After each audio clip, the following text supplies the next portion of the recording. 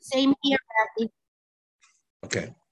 All right. So, Parshas Beshalach is a fascinating parsha, as I'm sure you all know, chock full of a lot of different exciting events, including Kriyas Yamsuf, the splitting of the Red Sea, and the beginning of the parsha of the Mun, the beginning of the parsha of the manna that came down from heaven for the Jewish people, which was to be provided, which was essentially God's food, which He was feeding them. And tucked away in that little parsha of the Mun is a very fascinating little piece that has a lot of lessons, a lot of insights for us. So let's take a look. It says there in the parsha of the Mun, we learn one of the regular mitzvos, one of the regular commandments which we observe every Shabbos, which is the mitzvah of Lechem Mishneh, which is the mitzvah to take 2 loaves of bread. We should have 2 loaves of bread. That in and of itself has many fascinating ramifications, whether it's a Torah obligation, rabbinic obligation, it's a custom, is it a mitzvah, etc., and which has multiple different practical differences. But in that parsha is a very interesting verse. The pasuk says as follows: God tells the Jewish people that, behold, I'm going to bring this heavenly bread down. The people should go out and they should gather as much as they need, only for one day. And that is a test whether or not we're going to follow God's commandments, if we'll only gather in one day's worth, or we'll try to take more. Then the Torah adds a very fascinating little piece, and it's fascinating on multiple levels. It says as follows: Behold, on the 6th day, you should prepare what you bring. And guess what? As you're preparing, you will notice that there will be a double portion more than what you had on a regular day, which is the commandment that Hashem is telling us, that essentially the mun will not fall down. There will only be mun. There will be this manna that will fall every single day of the week. It will not fall on Saturdays. It will not fall down on Shabbos. You will not have it on Shabbos. Rather, on Friday, you will have a double portion, and you should prepare your double portion from your double portion for your meal on Shabbos. Now, a number of observations. First of all is this: why does the Torah have to tell us up front that there's going to be a double portion on Friday? Why is that an important part of the instructions of the falling of the manna? It says, Hashem says, you're going to get as much as you need, and I'll test you every day. Right now, Hashem says, and by the way, on Fridays, you're going to get a double portion. But it doesn't even say that. It doesn't say, and by the way, on Fridays, you're going to get a double portion. What it says, on Fridays, you should prepare what you need, and you will notice that you have a double portion for the next day. That's a funny way to say that. If I was writing that, I would have said, you'll have a double portion, and from that double portion, you'll utilize that for Friday and for Saturday. Why does it say, and you'll make your preparations, and from the preparations that you make, it will be clear that you have a double portion also for Shabbos? It's just a funny way to say it. Now, also, right.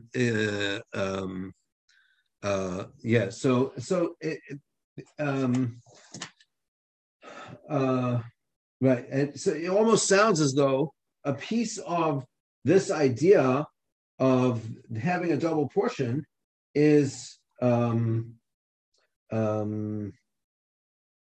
a double portion is like it's a part of the mitzvah of the mun, is that the mun itself will reproduce or will produce for itself a second portion for what you need.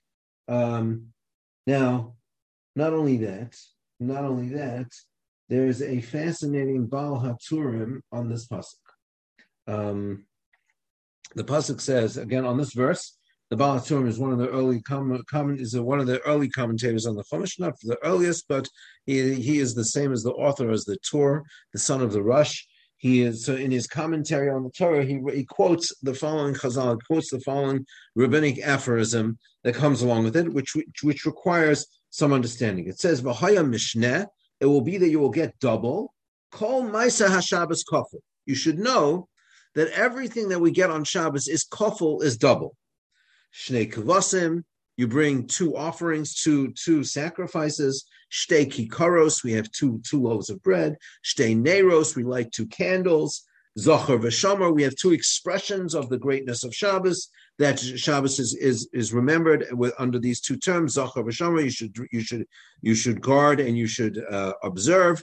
Right. All of these ideas, Shabbos seems to be filled with ideas of being double. So let's try a little bit to understand what is the concept of double in Shabbos. And even more puzzling is the expression that it uses over here is kafel, but it should be kafel, it should be double. Why double? And as I understand, if you're going to tell me that you want to make Shabbos special, so you should have a little more for Shabbos than you have during the week.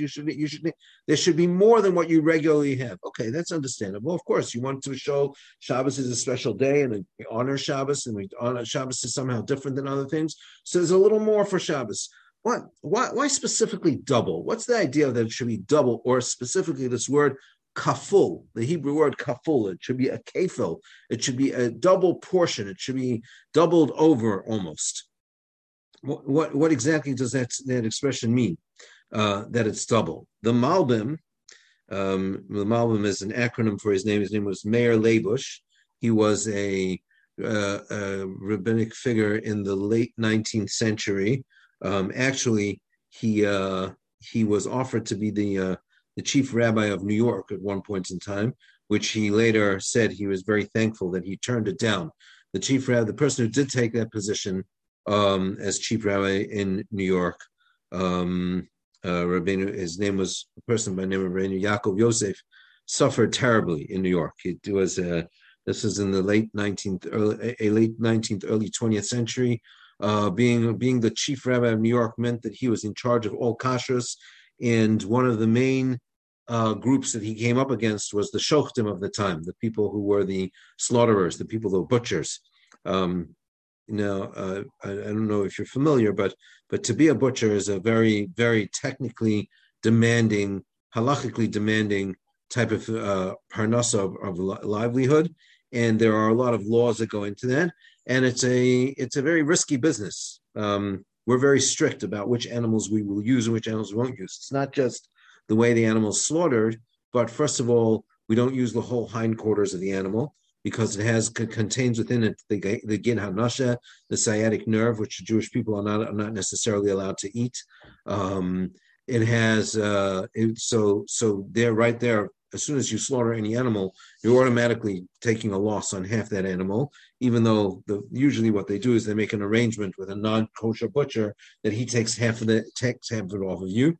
Then, of course, you have to check the lungs to make sure that there are no blemishes on the lungs, that the animal is an animal that doesn't have any sort of scabs on the lungs. And it's certainly nowadays it's much less, but certainly in animals that weren't necessarily well taken care of, most of them would end up having these scabs on the lungs, which would cause it to be called a treifa. Treifa just means, we think of treif as being non-kosher, but what treifa actually means is an animal that will die, that we predict will die within a year based on its health, based on the health of its lungs and its innards, etc. So many animals end up being a treifa. If an animal is a treifa, that's a dead loss for the shochet right there, for the slaughterhouse. That's a dead loss for them, because they have to now give that away. They have to either sell it to a non-kosher slaughterhouse to be sold as non-kosher meat, or sell it off to be fed to the dogs or something like that.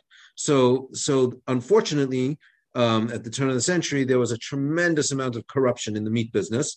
Not only in the Jewish meat business, as I'm sure you all remember, Sinclair. What was his name? Sinclair, that did the expose on the butchers in Chicago. Chicago. Lewis. Yeah, what was his book called? He did a whole expo. It was like a famous book that there was an expose on the butchers of Chicago. I forgot what it was called now. It's whatever it was. It was a very corrupt. The meat business, the meat packing industry in general was extremely corrupt, and even the Jewish meat packing business was extremely corrupt. And Rabbi Yaakov Yosef challenged them tremendously, and they didn't take it lying down. In fact, when he died, they formed a picket line and they chased the mourners away. They had to abandon his body, his coffin, on the way to the grave, on the way to the cemetery. It's a scary story, right? On the way they had to abandon his coffin. They can only come back under police protection the next day to bury him. just anyway. So Meir Leibush was very happy that he didn't come to New York. It also doesn't help that he himself was a Rav. He served as a rabbi in probably almost in 30 plus cities across Europe at the end of the 19th century, and that was because he had a very sharp tongue and he challenged all those around him. One famous story that comes to mind, a little bit of a funny story that comes to mind. There were a group of people at that time who were called maskilim. We would call them maybe intellectuals, people who were trying to intellectualize Judaism and take away from the practical aspects of observance of Judaism. So the maskilim were people that Rav Meir Leibush really went after, very, hammer and tongs. They went at each other. So there was a story told. I think he was the Rav at that time in Livorno in Italy, and the head of the maskilim sent Rav Meir Leibush a shalach manos on Purim, sent him a gift. This is the custom to send your friend's gift on Purim. But what he sent him was a pig's head on a platter. So that was what he sent to Rav Meir Leibush. So Rav Meir Leibush sent him back a shalach manos with a picture of himself, a portrait of himself. So the fellow called him up. I didn't call him, whatever it was. He went to visit him. He went to see him, and he said, "Why'd you send me a portrait of yourself?" He said, "Well, since you sent me a picture of yourself, so I figured you probably wanted a picture of me."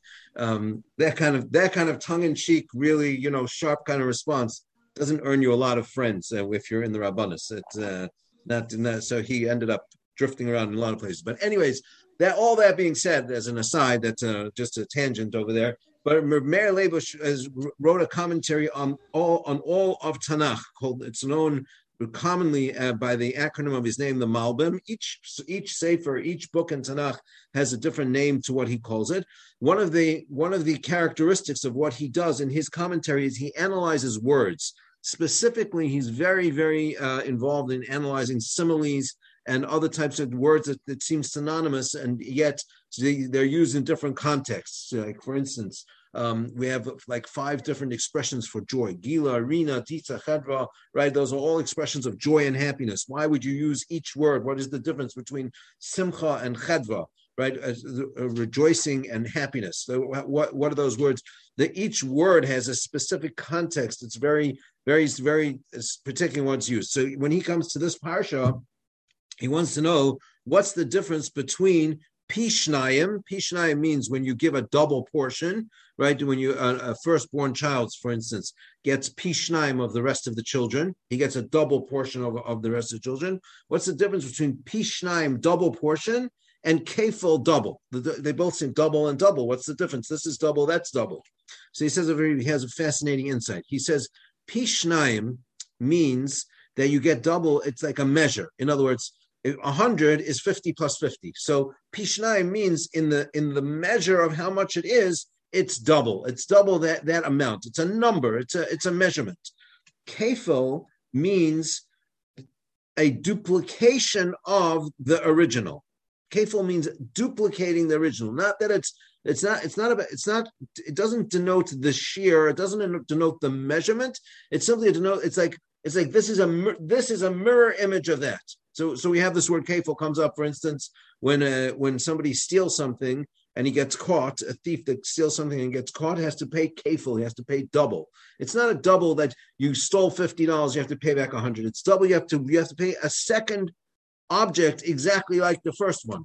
Maras hamachpela, where the others, where the forefathers and their wives are all buried, right? Is a double cave. Each cave mirrors the next cave. They mirror one another. This concept of kefil means that it mirrors one, which means that in Shabbos everything is kafel, everything is doubled over. Means that the second part of it is a mirror image of the first. So what does that mean? It's what's special about Shabbos? What's the idea in Shabbos that there's a concept of a mirror image of the first one? You have to have a second. You're doubling everything over. How? In what way are you not just doubling in size, but you're recreating? You're creating a carbon copy of the first one you create again. Halachically speaking, someone once wanted to had the following observation with regard to this. This I heard, most of these ideas I heard from Rabbi Lapiansky. He explained there's a halachic concept like this. There's a halacha that if you miss a carbon, if you miss a sacrifice, you have an opportunity to bring certain offerings on certain days. If you have to bring an offering again a second time, you missed an offering. You missed an opportunity to bring an offering, a musaf offering, the extra offering that's meant to be brought on a holiday or on a Shabbos. So if you miss an offering on Yom Tov, the halacha is the law is that you bring two the following day. You make it up by bringing an extra one the following day. There is an idea. It's not clear that that's actually halachically so. That if on Shabbos, if you missed, you'd have to make it up. Do you make it up the following Shabbos by bringing an extra carbon the following Shabbos? So the question is asked: why the following Shabbos? Why wait till the following Shabbos to bring it over again? Why don't you just bring it an extra one the next day? So they say like this: Shabbos is different than every other musaf. The carbon musaf of Shabbos. The carbon musaf, the additional offering of Shabbos is different than the additional offering of every holiday. The additional offering of every holiday is that day has a certain aspect, certain elements that you want to bring out about that day, and therefore you bring a second offering on that day. Okay, but on when it comes to Shabbos, it's not a matter of bringing a second offering of that day. It's a matter of doubling over the daily offering of the morning. Is what you're supposed to bring in the morning. You bring it again, another offering that's a double of that. It's a carbon copy of that, to bring that in the afternoon.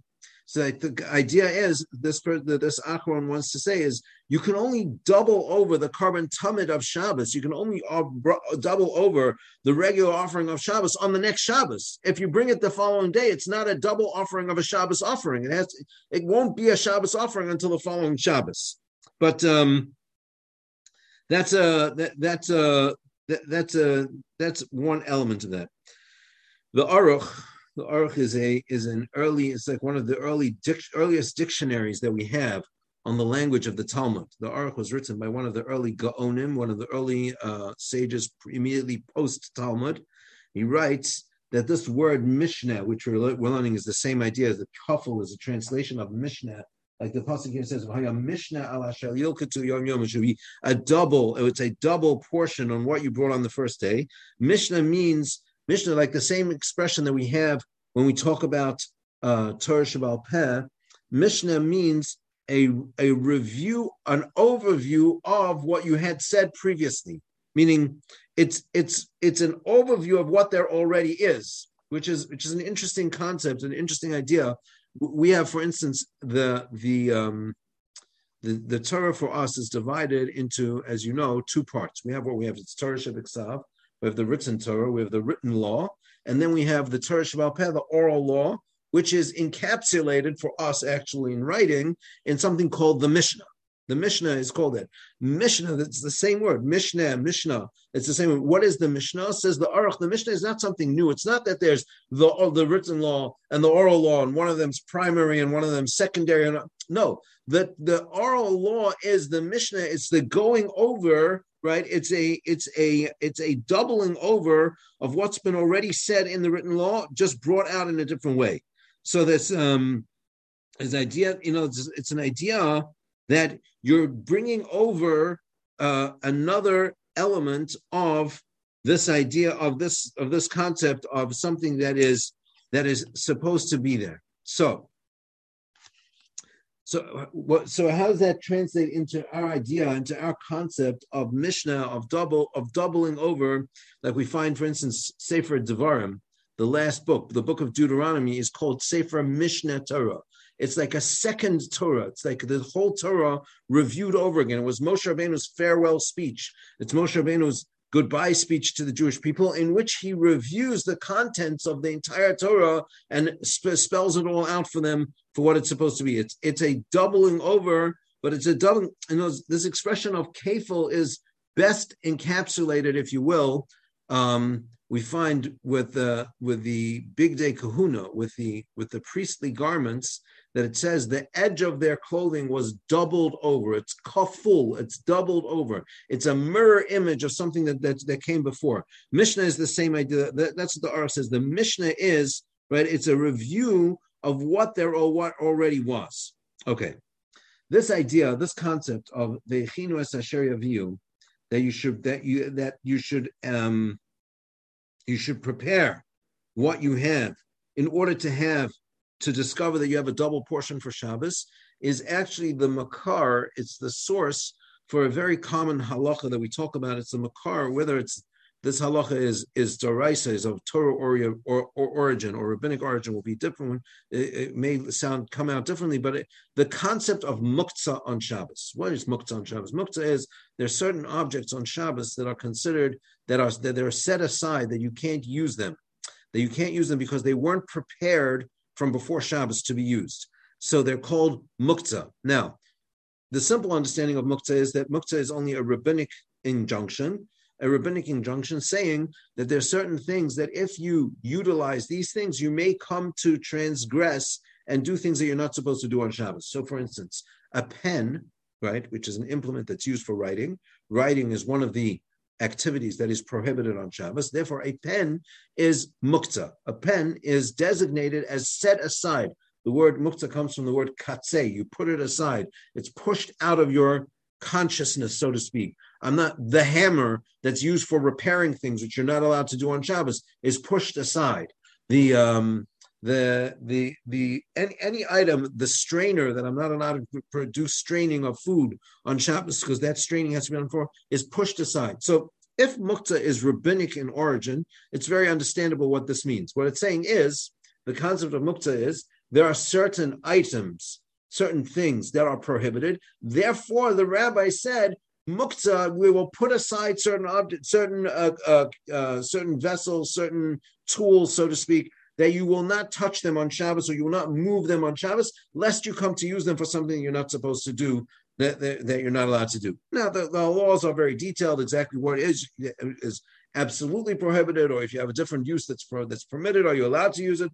We're not getting into that for the time being. But if muktzah is of Torah origin, that means that the muktzah in and of itself has to have a meaning. It's not just there as a safeguard to stop me from making a mistake. Muktzah, there is an opinion that says that muktzah is doraisa, which specifically means that if something is not prepared from before Shabbos, it can't be used on Shabbos. So, for instance, if you had fruit that was still on the tree and it hadn't been plucked yet from before Shabbos, so now it becomes what's called muktzah for Shabbos. And if it falls off on Shabbos, you're not allowed to use it because it wasn't prepared from before Shabbos. This is a turning around of that concept, similar to what we mentioned in the way the pasuk states it, the way the verse states it, specifically that ve'echinu es asher yaviu, prepare what you have, and then you'll find that you have double. Not you have double, therefore prepare from today for tomorrow, but rather by preparing, you make it possible for that to be used on Shabbos. What we're saying is as follows. We're saying is that in order to utilize something on Shabbos, it requires pre-preparing it from before Shabbos. If I could say it more, perhaps a little more sharply, I would say it like this. The Gemara in the beginning, the Talmud in the beginning of Maseches Beah, Masechtas Beitza talks about the laws of Yom Tov. It talks about an egg that's laid before Yom Tov and discusses the issues as to whether or not one's allowed to utilize that egg if the egg was laid on Yom Tov for the first time, if you're allowed to use it or not. Okay. Now, the Gemara there says that according to this, there's an idea called Hachana de Rabba, which is Rabba is the name of a person. He says that anything that you want to use on Shabbos or Yom Tov, you have to prepare from before, because this is like when you go into a banquet, right? You go into a place where they're serving food that is supposed to be, the president's serving a banquet. They don't prepare the food on the spot, like right there. They made preparations for that in advance. If they were to just cook up something on the spot, like scramble an egg, there's something lacking in the dignity of that. If you have an important occasion, you prepare for it ahead of time. You make sure that what you have is ready ahead of time. Shabbos is a day in which the things that you're going to utilize for Shabbos, you need to prepare them from before. You don't prepare on Shabbos at the last minute for Shabbos. That's not a proper way to approach what Shabbos is. Shabbos requires initial preparation. It requires that I get into it and I make it something that's ready for me from beforehand. Let me share with you an interesting insight from from the Arizal. The Arizal writes as follows. Arizal says, right, that the concept of preparing for Shabbos, is a euphemism, is an idea that I need to prepare here in order to be able to eat in the world to come.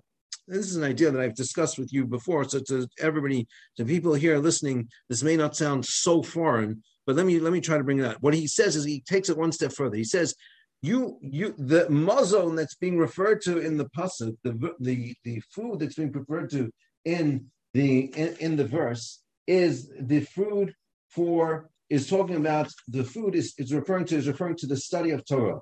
Study. The Arizal says, study everything today, right? Because whatever you study today, you'll have an opportunity to study again in the world to come. What you don't study here, you won't be able to study there. Not only will you not be able to study it there, but similar to what it says, that the stuff that you take extra, that you try to collect on Shabbos becomes just like the mun became wormy if it was kept over from one Shabbos. You didn't actually consume it, but you left it over from one day to the next. It became all wormy. It became disgusting and not edible. Torah that's not learned, not consumed, not absorbed in this world. You leave it over. You say, why should I learn while I'm here in this world? In the world to come, I'll study everything there. When I get there I'll have all the time in the world, and then I'll study. I'll learn Hashem's Torah there. I'll be in front of it there.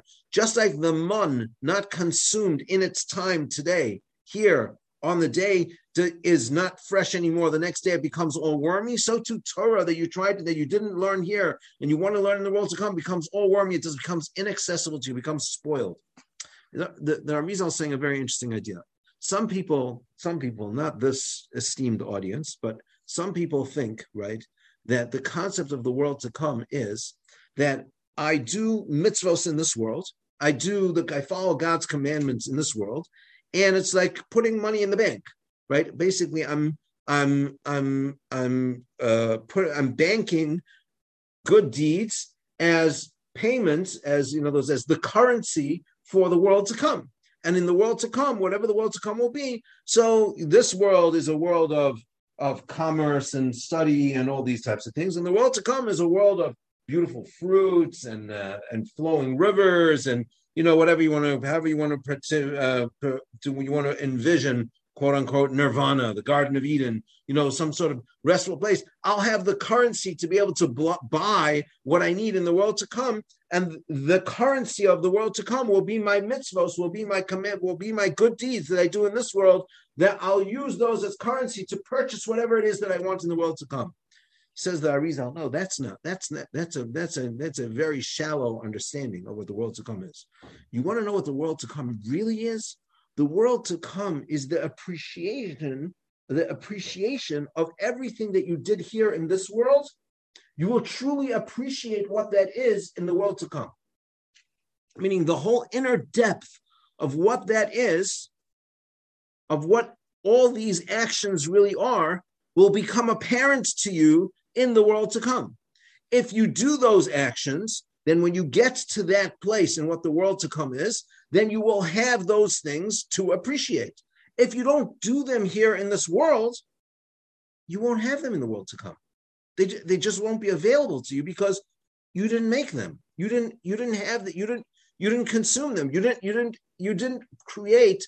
We've talked about this again. You didn't create the limbs that can appreciate. You didn't do what it takes in order to have those things in the world to come. It's not currency that I can buy something else. It's this thing itself is the reward. The mitzvah, the commandment, the positive deed, the study of Torah, whatever it is that I'm doing in this world, that is the reward of the world to come. It's just that in the world to come, I'll truly appreciate what it is in a way that I can't appreciate it here. It becomes something more. It's very famous. There's a famous aphorism that says like this: Misha Tarach be'erev Shabbos, somebody who does the work on Erev Shabbos, meaning before the Sabbath. If you work before Shabbos, if you prepare before Shabbos, you make the food before Shabbos, Yochal b'Shabbos, you'll have what to eat on Shabbos. But when Shabbos comes, it's too late. You can't prepare. You're not allowed to prepare food anymore on Shabbos. that's an effort. That is synonymous with the idea that this world is called Erev Shabbos. The world to come is called Shabbos. The world to come is called, that is the world of Shabbos. This is the world of action. We live in the Olam Hamaisa. We live in the world of action, the world of deeds. And the world to come is called the world of Shabbos, the world of rest, the world of simply appreciating those deeds that I did from before. If I make cholent on Friday, I'll have what to eat on Shabbos morning. If I make my potato kugel on Friday morning, then on Friday night, I'm going to have hot potato kugel. But if I don't make potato kugel, then come Friday night, I'm not a bad person. I don't have potato kugel because I didn't make any potato kugel.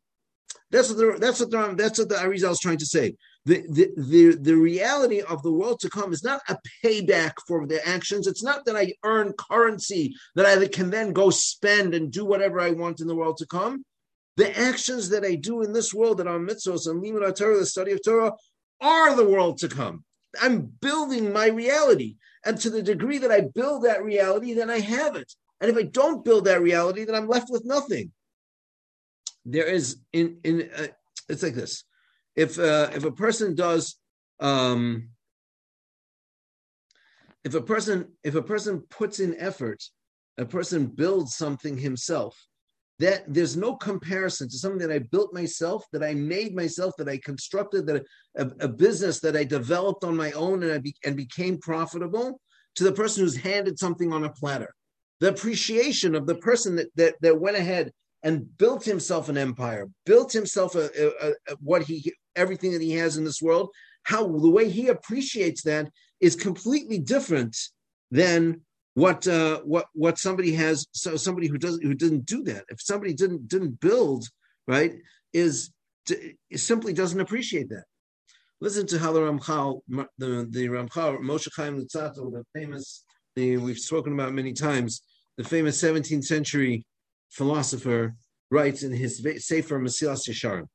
Towards the end of the Sefer, the highest level, the Mesilas Yesharim writes sort of an instruction book for how a person should develop himself spiritually. What is the pathway for spiritual development? It's based on a teaching from the Talmud of Rabbi Pinchas ben Yair, and it's like a ladder. One thing builds on the next and builds on the next, and if you don't go up each step of each rung of the ladder, there's really no way to reach the ultimate levels of Kedusha. The highest level that the Ramchal discusses, right, is what's called Midas HaKedusha, the appreciation of absolute holiness. How does one get to a point of being separated from this world, like living on a plane that is above, that transcends the materialism, the material reality of what this world is? So he says like this. He says, Inyan HaKedusha Kafalhu. Says the right to Ramchal, the concept of Kedusha is double. It's a hainu, which means what I mean by that is as follows. It starts off as something that I work on, that I work towards, sofa gmul. But at the end of the day, it's something that's awarded to a person. It's something that's not a result of my action. It's simply a benefit that an outgrowth of my action. It requires an initial effort. Sofa matana, at the end it comes from as a gift. That a person works to make himself holy. But in the end, he is made that he becomes that. A person elevates himself a little bit. That then the elevation comes to him from the outside on a much greater level. Milmata, right? What he does below is reflected on what happens to him on a much higher plane. What he's saying is as follows. What the Ramchal means is like this. He's saying that in every action that I do, every behavior, every effort that I put out has a mirror image, has a doubling over of what that is in the world to come, on a higher spiritual plane. There's a mirror image of my physical actions is mirrored in the spiritual reality of what I can ultimately become. That's on one level. But even deeper than that is as follows. It means is that the fact is that a person has within him the ability. A person in and of himself is a finite being. We are finite beings. Therefore, everything that we do is finite. And yet, the way HaKadosh Baruch Hu made the world is that you can do something in a finite sense and create an infinite reality through that. You can touch the infinite. The action that you do can have within it something that is infinite, even though that would seem impossible. In the same way that the whole concept of binding a physical body with a spiritual soul, the Ramah, the halachic literature, when it talks about the bracha that we make, the blessing that we say, that Hashem is mafli la'asos. Hashem is a wonder. A human being is a wondrous creature. The wondrous creature of what a human being is that a person has within himself a spiritual person, a neshama, a soul, and a physical person that are bonded together, which would seem something that's impossible. In the same way, the kedusha, the element of our actions is hidden within every physical action is a spiritual counterpart to it, and that spiritual counterpart is what's appreciated in the higher world. Meaning, everything that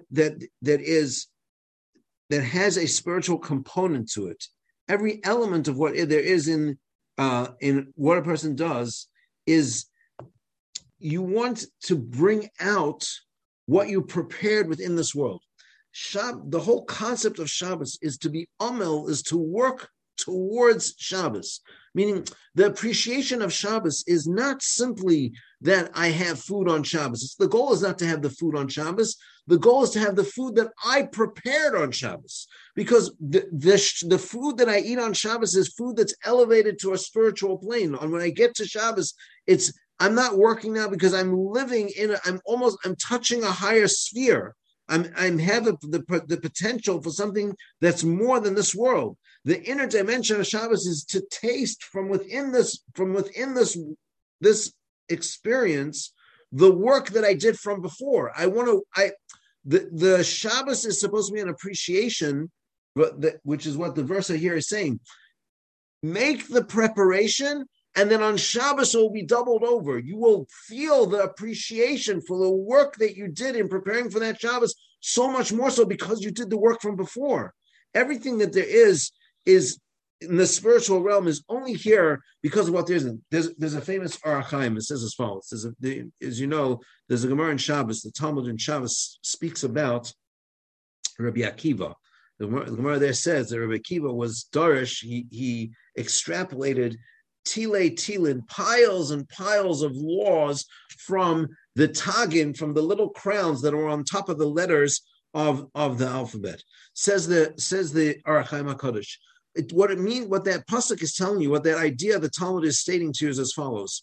The tagin represent the higher element or the inner dimension of what there is on the letters of the Torah, but the inner dimension of what Torah really is. The inner dimension of what Torah really is, what I mean by that inner dimension of what the Torah really is, that means the higher experience of what Torah is, the Mishnah, the kfela, the doubling over. What we're saying this doubling over means is that it's doubled over. It's the same thing as I saw before, but in that mirror image is an appreciation for something more, something higher, something deeper. A crown on top of a king, right, is what makes the king it's what elevates him above everybody else. It's what designates him as being different than the people around him. Right, when we put that crown, when we coronate, right, when we put that crown on top of him, we're designating him as something that's special. When Rabbi Akiva was darshaning, when Rabbi Akiva was learning out the tag from the tagin, from the crowns, tilei tilim of halacha, what it means is not that he was saying new halachos that were never said before. He was bringing out the inner dimension of the letters, the black and white that's there in front of you is only one level of what Torah really is. On a higher level, everything in the Torah is really indicating something deeper, something higher, something more. There's more to what than what just meets the eye. They say about the Vilna Gaon that at the end of his life, he simply studied only the Chumash. He only studied the words of the Torah, and from within the Torah, he was able to extrapolate all of the laws and everything, the whole Talmud. You walk into our Beis Medrash, into the library, and you look around, and all the Sfarim and everything in there is all contained in the Torah. It's interesting. The Ramban, for instance, Nachmanides has a book in which he shows how all 613 commandments actually fit into the Aseres HaDibros, into the 10 commandments of next week's parsha. They're all hinted in the 10 commandments are all 613 commandments of the Torah. What that means is it's not that it's not just like it's like a shtick, I find a reference. No, it means there's a deeper meaning, there's a deeper element of the Aseres HaDibros that contains the whole Torah, that contains everything else within it. The Tagin, the crowns of the letters, means the inner dimension, the higher understanding of what Torah really is, contains not only the written Torah, but contains the Mishneh Torah, the review of the Torah, the doubling over the Torah, the deeper element of what's in the Torah. It's all there. The man, the food that HaKadosh Baruch Hu, that Hashem fed the world, right? That's the food of the world. It contains within it the concept of Shabbos. Within that man, when you prepare what you have, and you will find that it's doubled over, because Shabbos is what we have in this world. That's me'ein olam haba. It's our access point to understanding, to having the beginnings of an understanding of what the world to come is really all about. The world to come is really all about is expressing the enjoyment, the inner dimension of everything that we see in the physical world. How do we appreciate that how do we appreciate that when is only through the work that we do, right? Then you're able to understand that. But what that means, even on a more practical level, on a deeper level, is like this. It means that the first time you read something, you don't get the whole thing. The concept that a person has to study something and study it over again. And sometimes it's written in some of the books. It says like this. It says, at first glance, the understanding of this and this concept will be such and such. However, achar ha'iyun, after I researched this and I reviewed it and I looked at it again many times, my understanding is like this. So ask yourself, if the real understanding is the second way, what'd you bother telling me the first way for? Why'd you bother with what it looks like at first glance? The answer is, the reason why it looks the way it looks at first glance is not because somehow I'm not smart enough to get it on the first time, or somehow that the answer is, everything that we learn in layers. Everything that gives us access to the spiritual dimension, we access that only in layers over time after time of when we review something, right? And then we review it again. Each time we review it, we uncover another layer of what there is there, what's actually being expressed. We're uncovering a deeper element. We're uncovering another level of connection that there's no way to get there until you jump in the first time. First, you have to jump in it the first time. You have to swim in it a little bit, and then you have to familiarize yourself with the concept. And then the next time you get it, you're going to have a finer understanding. You're going to have a greater element of it. It's not like, I was talking to my son the other day. I told him, I saw he was reading. I'm sure this audience, most of you are probably familiar. You remember there was a Jewish novelist named Leon Uris, right? He's famous for writing Exodus, right? He wrote a bunch of other books. He wrote a book called Armageddon. Armageddon was a book that he wrote about the occupation of Berlin immediately after. It was primarily about the occupation of Berlin immediately after World War II. Okay, now, don't take this the wrong way. I read Armageddon the first time when I was in the fourth grade. Okay, now reading Armageddon in the fourth grade, believe me, I missed half the book. Like I didn't even realize that I don't want to ruin the book for you. That what happened in the final result with the main heroine of the book. Right, I didn't remember the final result. I didn't even, maybe the third time that I read it, I finally figured out what happened to her, right? But that was because I was too immature. When you're in the fourth grade, you can't read a book like Armageddon. It simply was not geared for a fourth grader. That's not what I'm talking about over here. That is not what I'm talking about over here. When you learn Torah, it's not because you don't have the base of knowledge. It's that the reality of what Torah is that it's multi-layered, it's multifaceted. And when you learn it again, when it's kaful, when you see the mirror image, the exact same words again, you get something deeper out of it. You get something more out of it because you've now accessed it on a whole nother plane. You have become a different person. And by elevating yourself each time that you learn it, it becomes a deeper understanding of what it is. That's real. And that's what this whole, everything that's in the physical world, that's the way it is. The Ramchal, when he finishes off at the end of Mesilas Yesharim, when he finishes off this midah of Kedusha, right? He says like this. He says,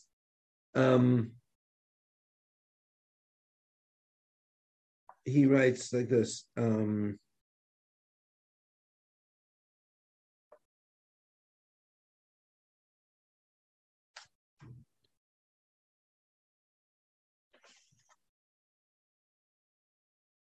Yeah, he says, behold, you will see, Shederach Knias Zos Hamidahu Al Yedei Rov HaPrisha. It requires the first element of what it requires is that I divorce myself from the physical world. It requires me to examine in depth and at length the deeper elements of the world. Until a person gets to a higher level, right, where he knows what's going on. So to get to that point requires first the midah of precious, which is the character trait that is required immediately before kedusha, and only later can you come to appreciate what the kedusha is. The point of preparing for Shabbos is not in order to have the enjoyment of Shabbos. No, the point is the enjoyment of Shabbos is the deeper element of what that hachana really was. It's an enjoyment of the preparation. Again, let me say it again. I'm not preparing in order to enjoy Shabbos. When I enjoy Shabbos, I enjoy the preparation. It's the preparation that's enjoyed. Shabbos is just it's like the example that we have. It's Hashem's window for us into what Olam Haba, into what the world to come is. The world to come is not that I worked here and therefore I get reward. I now have currency in the world to come. It's that when I work here, I appreciate the work. Imagine somebody asks you to do a favor. They ask you to do something for them on their behalf, and it's really difficult to do. It's something that's really hard. And you do it anyway, right? You do it anyway. You go ahead and you put in the effort, right? So the schar, the reward of the world to come is not that, oh, you were such a great person, you had such Mesiras Nefesh, you gave up of yourself to do something on somebody else's behalf, so therefore, no, that earned you $10, that earned you $1 million. No, when you get to the world to come, you'll appreciate the effort that you put in. That's what the world to come is. Shabbos is not that I prepare for Shabbos in order that I can enjoy what I prepared on Shabbos. It's that Shabbos will give me an appreciation of the work that I put in was worthwhile. It will make that work itself something that I appreciate. That's what the world to come is really all about. That's what we're really trying to build. When we do something in this world, make the preparations, and then you'll realize that it was double. What was double? You'll realize that the preparation was double. You'll realize that the preparation had double effect. There was so much more to what you were doing. Everything that you did as a preparation to getting here will be worthwhile because you'll be able to appreciate that piece of it. That's the ultimate goal. And that's really, that only uncovers itself as we peel away those layers and we come to a deeper understanding. The deeper understanding reflects back that all the effort that we put in until here is what got me to this point that I'm able to appreciate and to know what it is that I'm really trying to do. All right. Thank you very much, everybody. Denise, you have your hand up. I don't know if that means you have a question, but if you do, you can stay on. Otherwise, have a wonderful Shabbos. We'll see you. I do have a question. Yes, go ahead. So is that the concept of kafel, double? Yeah. And the concept, what you're talking about, having